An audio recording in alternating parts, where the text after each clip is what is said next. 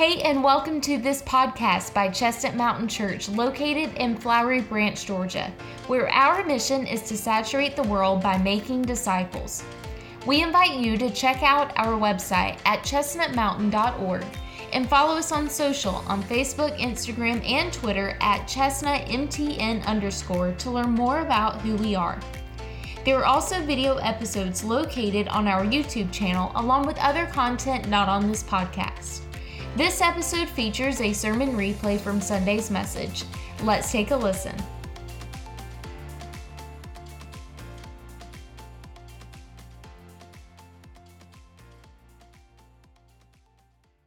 When I think celebration, there's a lot of you in this room that's going to remember a particular night that a lot of us celebrated. There's this one particular interception that took place about 2 years ago by a man named Kelee Ringo, right? Y'all know? Okay, there's like 8 Georgia fans in the room. Okay. And so we remember that night. We remember that celebration. And the reason that we remember it is because it was a miracle from God. But if you remember, we, over the next probably 2 to 3 weeks on social media, we constantly saw how people responded to this interception. You remember people would post their home videos of what chaos was taking place in their living room, or what it was taking place at their, wherever the location was, they decided to go and watch this football game. And so we saw that responses ranged from everything. We saw people that were literally laying in the floor in tears. We saw people that would go running in their backyards, just screaming and yelling. We saw people doing jumping jacks. We saw families hugging and crying. And then there would also be those that were just sitting there in awe, not saying a word, because the reality, this can't be happening. But then there was those who absolutely hate Georgia, and you sat there in complete denial. This is not happening. Where's Richard Oates? He walked in here wearing his Alabama vest this morning. But you sat there in complete denial of what was taking place because we didn't want it to be happening.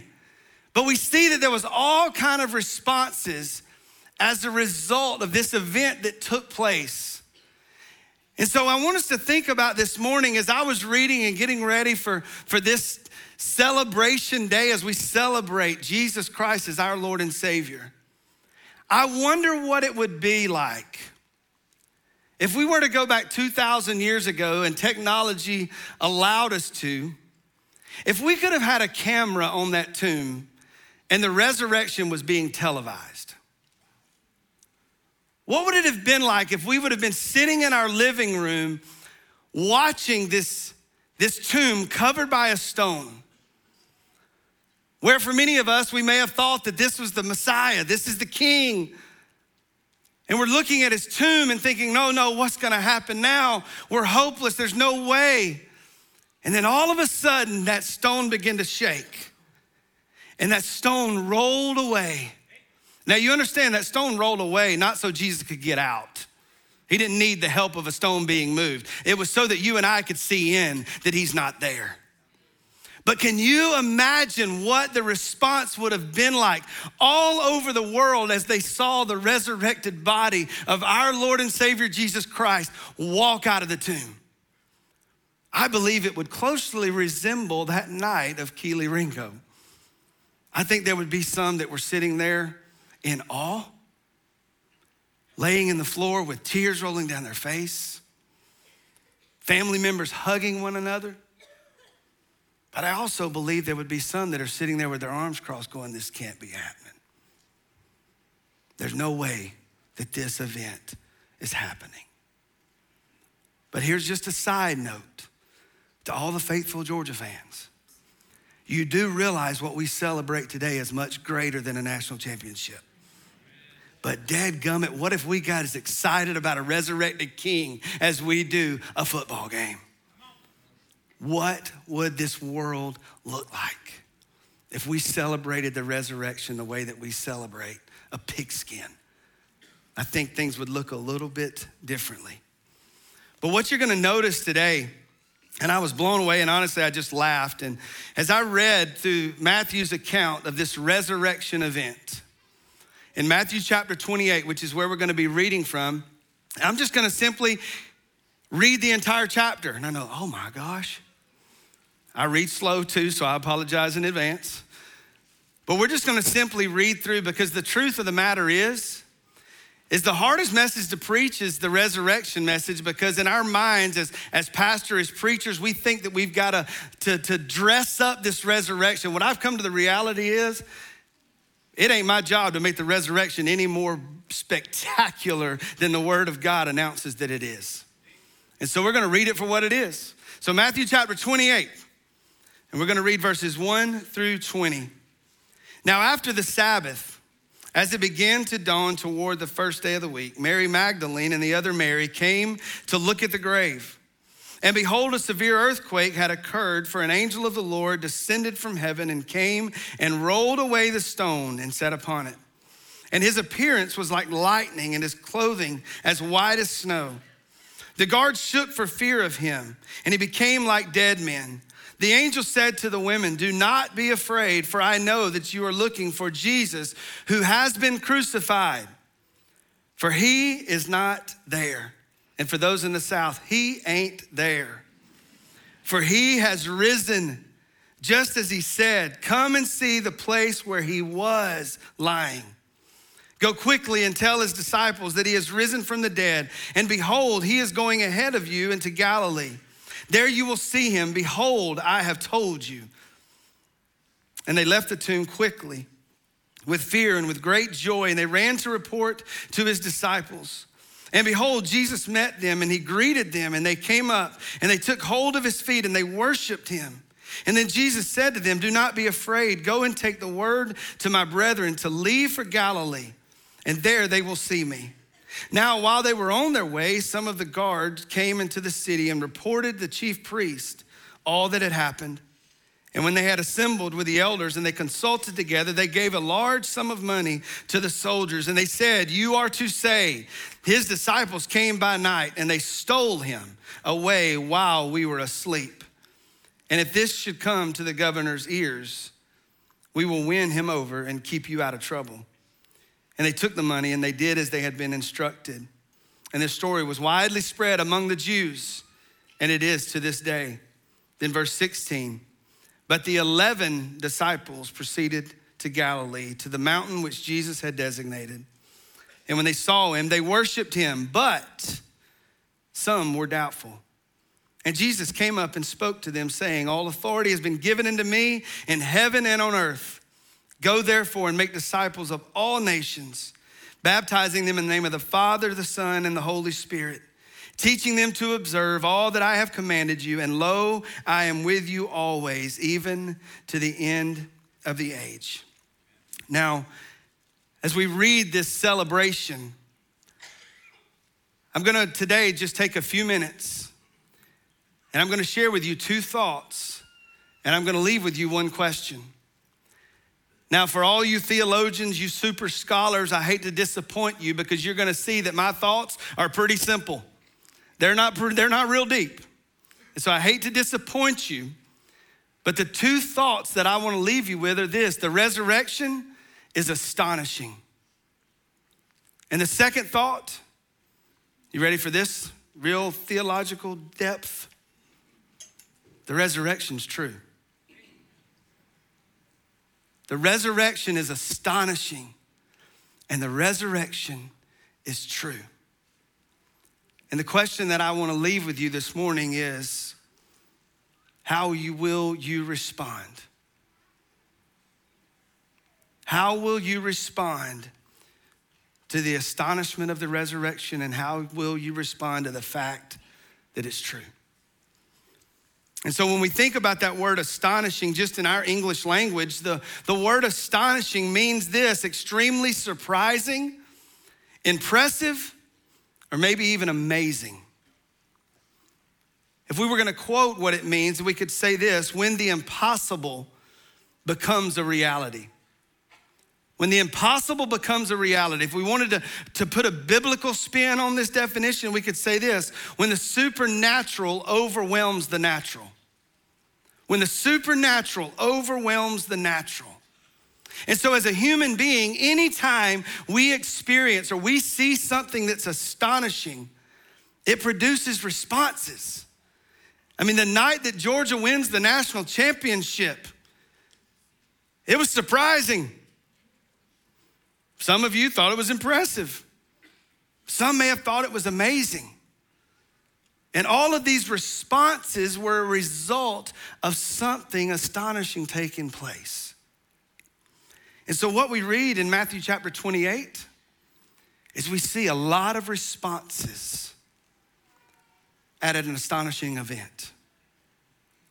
We see a lot of different responses to something that was astonishing.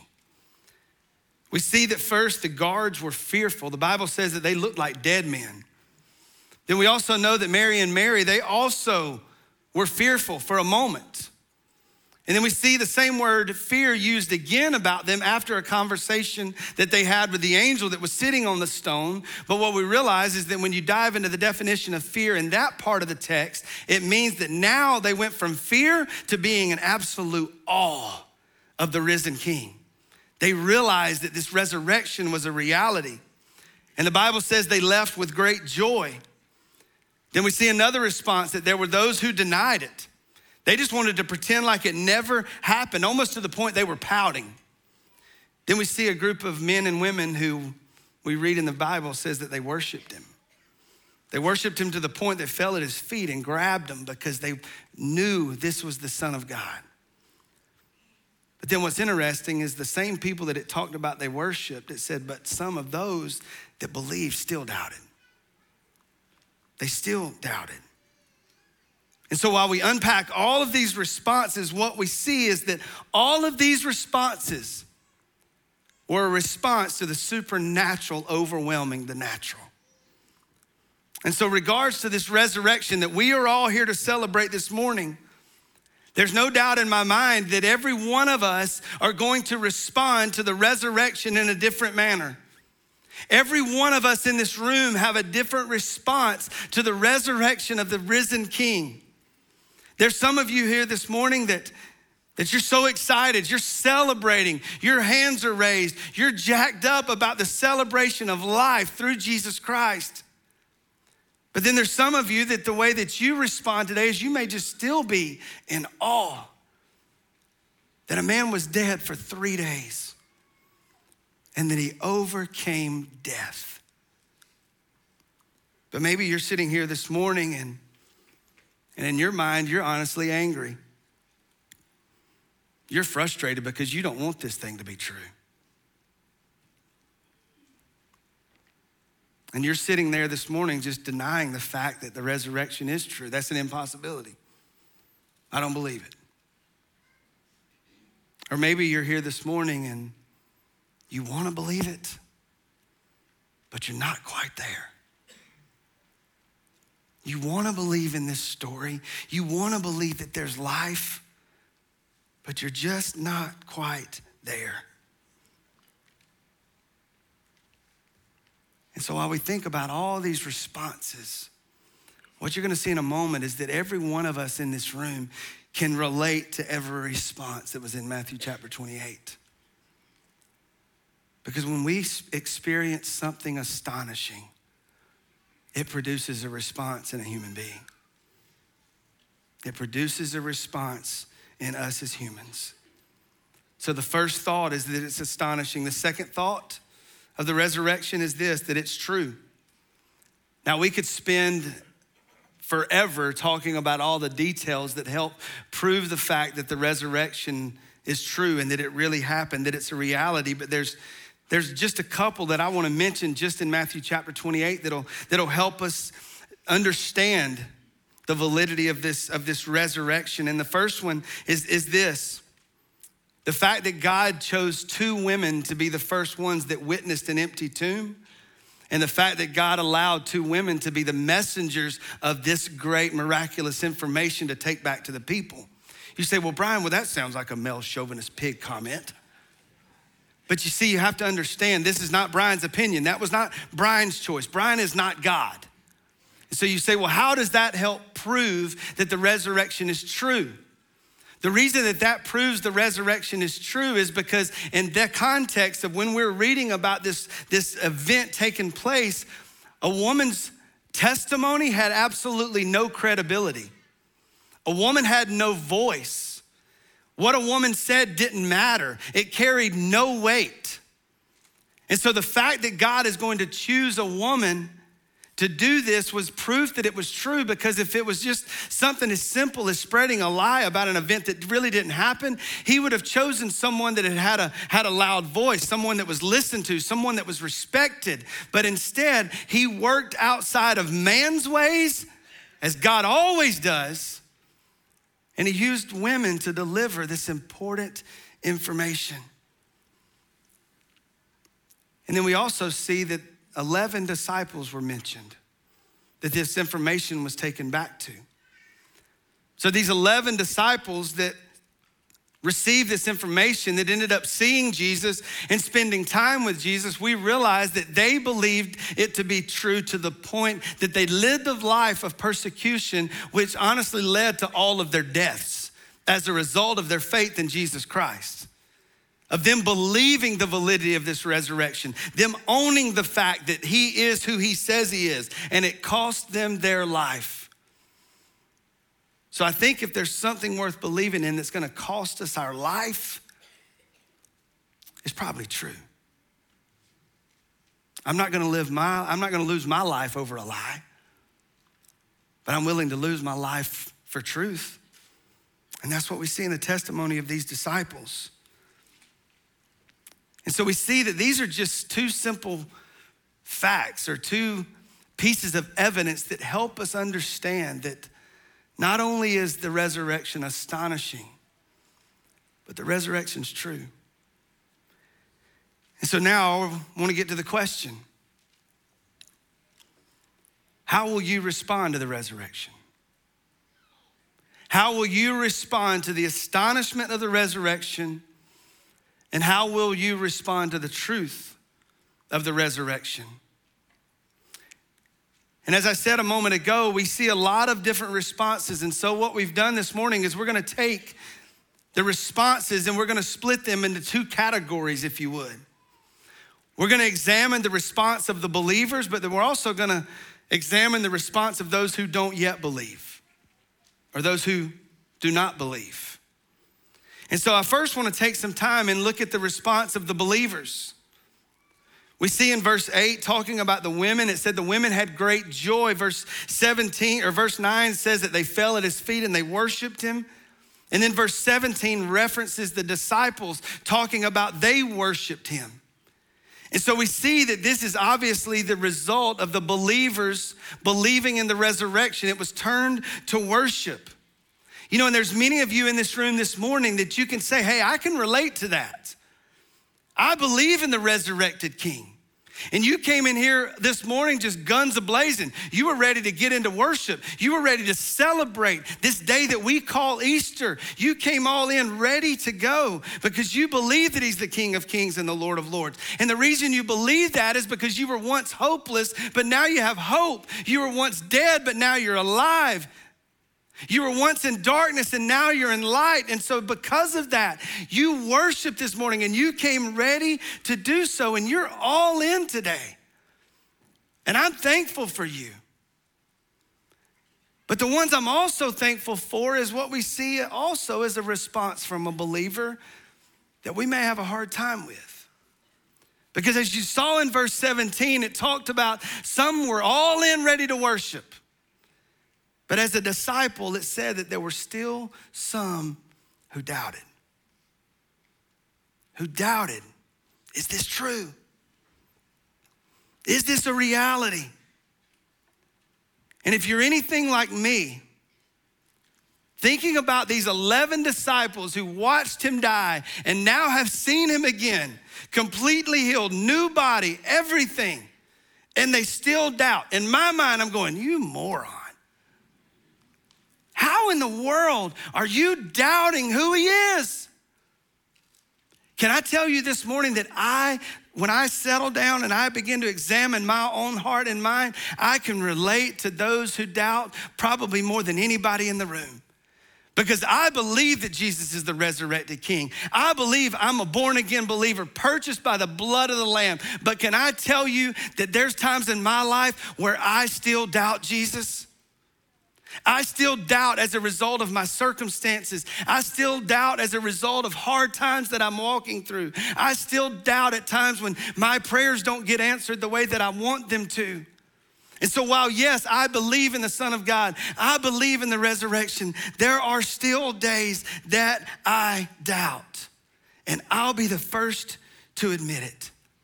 But what I am thankful for today is that every day that I wake up and I doubt God's love and I doubt if he even knows what he's doing, aren't you thankful that the doubt that I have in my life doesn't influence the love that he has for me? Aren't you thankful that when you live in fear, when you live overwhelmed with anxiety, you live with doubt, you live with depression?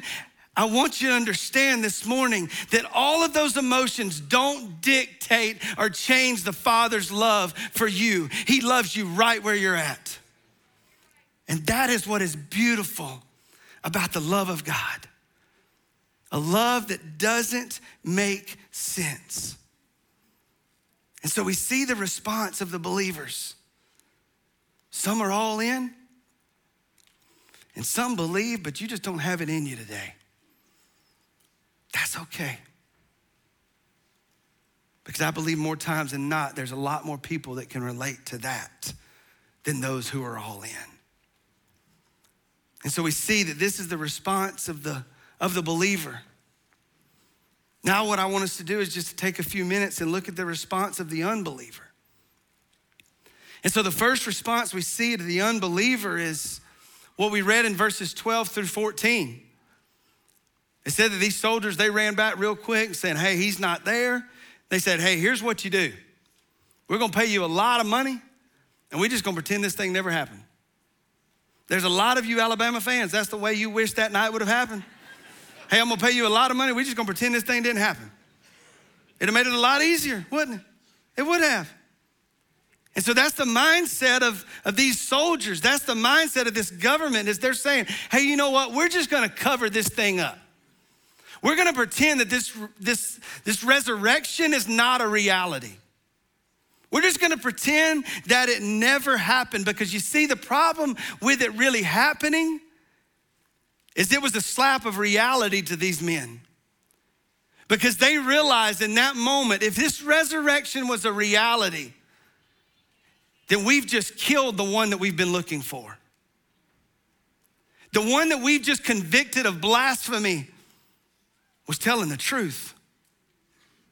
The one that we just placed in the tomb and he walked out unscathed was truly the Son of God. And what they realized in that moment, if this resurrection is true, then we're forced to respond to something. Can I tell you this morning that there's people in this room today that you don't want it to be true? Because you know that if the resurrection is true, then it's gonna force a response. And it's a response of choosing to trust Jesus, or it's a response of turning and denying him. So the question is how will you respond to the resurrection? Are you just gonna pretend it never happened? And sit there this morning with your arms crossed? And maybe in the back of your mind going, man, I hope this whole thing ain't true. Because if it's true, and all this stuff that I hear preached and taught on, it don't end well for me.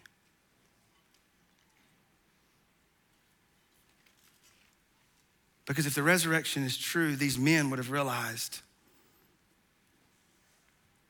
that this is the one that was sent to seek and save that which is lost. But just like these Roman soldiers, just like this government, this Roman government that we read about right here, I want you to understand this. Just because you ignore it doesn't make it not true. Just because you choose to ignore it doesn't make it not true. And there's coming a day that you're all gonna realize that this resurrection is true. That this resurrection is a reality.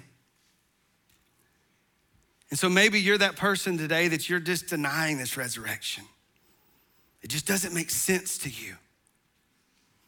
Or maybe you're that person this morning that maybe you're like Judas. Maybe you're like Judas. You believe it's true. You believe that this is the Son of God. You believe that he is the risen King, but you're just rejecting the invitation. Because if you know, we read a moment ago that the news was delivered to 11 disciples. You don't have to be a biblical scholar. You've all heard it your life. How many disciples were there? There was 12 until the departure of Judas. And I know Judas kind of gets a bad rap. But I think if we really slow down and we examine the heart of Judas, even as a believer and an unbeliever alike, we can relate to Judas a lot more than we realize. And some of you probably just got mad at me for saying that. Well, I'm more spiritual than Judas. Are you? I don't know that I am. But you see, really what Judas was upset about, the reason Judas chose to deny Christ and reject the invitation was simply because Jesus didn't perform how he wanted him to perform. Because in Judas's mind, if Jesus truly did come to save us, if he truly came to rescue us, then he would overthrow Rome now. He would fix all of our problems now. If Jesus really is the Son of God, he would make things easier now. That if we follow him, then life should just be smooth. How many times have you been taught that in church? You just give your life to Jesus and everything will get better. I stand to testify this morning that that's not the case. A lot of times following Jesus, things get a lot harder. But are we gonna be as faithful to him as he's gonna be faithful to us? Because you see, Judas wanted everything fixed. Judas wanted Jesus to do what he wanted him to do. And it's almost the gears begin to shift in Matthew chapter 26 when Jesus said, in 2 days, I'm gonna turn myself over. It's almost like Judas said, well, wait a minute, if you're really the warrior, if you're really the king, that's no way that a king would go out. And if you're not gonna perform the way I want you to, Jesus, then I'm out.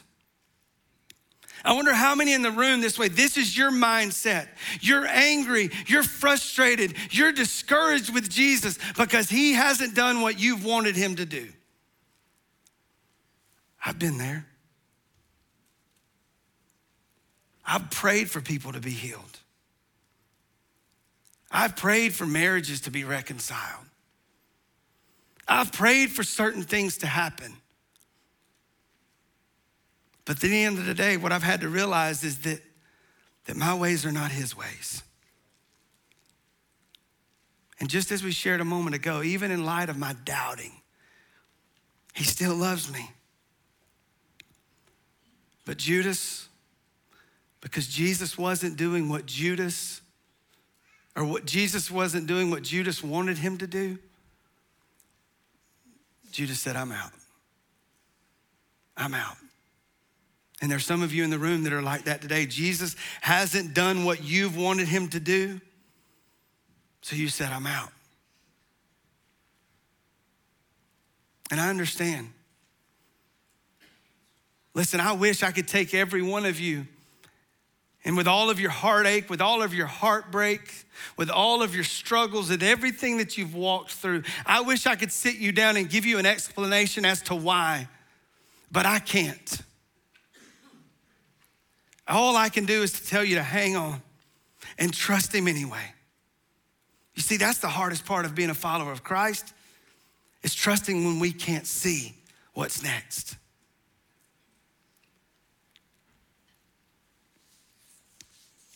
But you know, even our rejection, he still loves us. Even when we're angry with him, even when we're frustrated with him, Even when we want to make sense of it all and it doesn't make sense, he still loves us. And there's a lot of you that are going to walk out of here just like Judas did. You see, Judas regretted his rejection. Judas regretted the fact that he rejected this invitation from Jesus. He rejected it so much that he decided to end his own life. He just decided to give up. I've crossed the line. I've turned over the Savior. And he just decided to throw in the towel because he didn't understand the love of the Father. He was remorseful for what he did, but he didn't respond the way the Father wanted him to respond.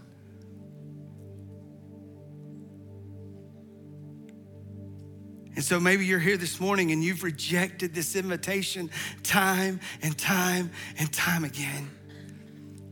Can I tell you, if that's you this morning, the enemy's gonna tell you it's too late. If you're here this morning by the grace of God, it's not too late. There's nothing you have done. There's no sin too deep. There's no place too dark that the Father's love can't redeem you. But don't do like Judas. Don't ignore the remorse. Don't ignore the hurt. And my prayer has been this whole week is that you would respond more like another man who rejected Jesus. And his name's Peter. And he didn't only reject Jesus one time, he rejected him 3 times. And the Bible talks about how remorseful Peter was because Peter realized, I've denied the one who died for me. I've rejected the one who laid down his life for me. But you see, the difference in Judas and Peter is Peter allowed this godly sorrow to bring forth repentance. And so maybe you're here this morning and you've rejected Jesus time and time and time again. What I want to remind you of is the question that Jesus asked Peter. He asked him, do you love me? Do you love me? Do you love me? And my prayer has been this morning is that the Spirit of God in your heart this morning would simply whisper to you, do you love me? How are you gonna answer, do you love me? What are you gonna do with that question? Because I'm here to tell you this morning, it doesn't matter if you're like Judas and you've rejected once. It doesn't matter if you're like Peter and you've rejected 3 times. The Father is in constant pursuit of you to redeem you, to reconcile you back to him. If you will simply stop trying to fix it all and simply turn and trust Jesus for who he says he is. And so this morning we realize that this resurrection is astonishing. We realize this resurrection is true. But the question is what will you do? What will you do?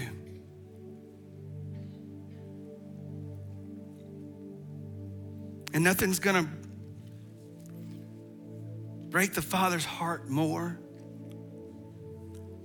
than when you turn your back on this invitation that's extended this morning. And I want you to understand, this is not an invitation that Brian's extending. I don't have that authority. I don't have that power. But there's somebody in this room today, probably multiple people in this room, that the Holy Spirit of God is inviting you into a relationship with him. You've rejected him for years. Maybe you've even denied him. And this last one time you're hearing that voice saying, do you love me? Do you love me? But the question is how will you answer that? How are you going to respond to this resurrection? You know, maybe you're all in today. Maybe you came in ready to worship. Or maybe today you came in your mind, you want to worship, but you're overwhelmed with doubt because of the circumstances that you've been dealt. Maybe today you just fall on your knees and say, I believe, but help my unbelief. Or maybe today you're here this morning and as we've just shared, you've just denied this whole resurrection thing. My prayer is that you this morning, that you hear the Spirit of God saying, don't let that resurrection be for nothing. Or maybe you're here and you've heard the invitation for years. And maybe in your mind, the enemy's told you, well, you've got to clean this up or you've got to clean that up before you can follow me. And I want you to understand that's not how the resurrection works. It's about Jesus making dead things alive.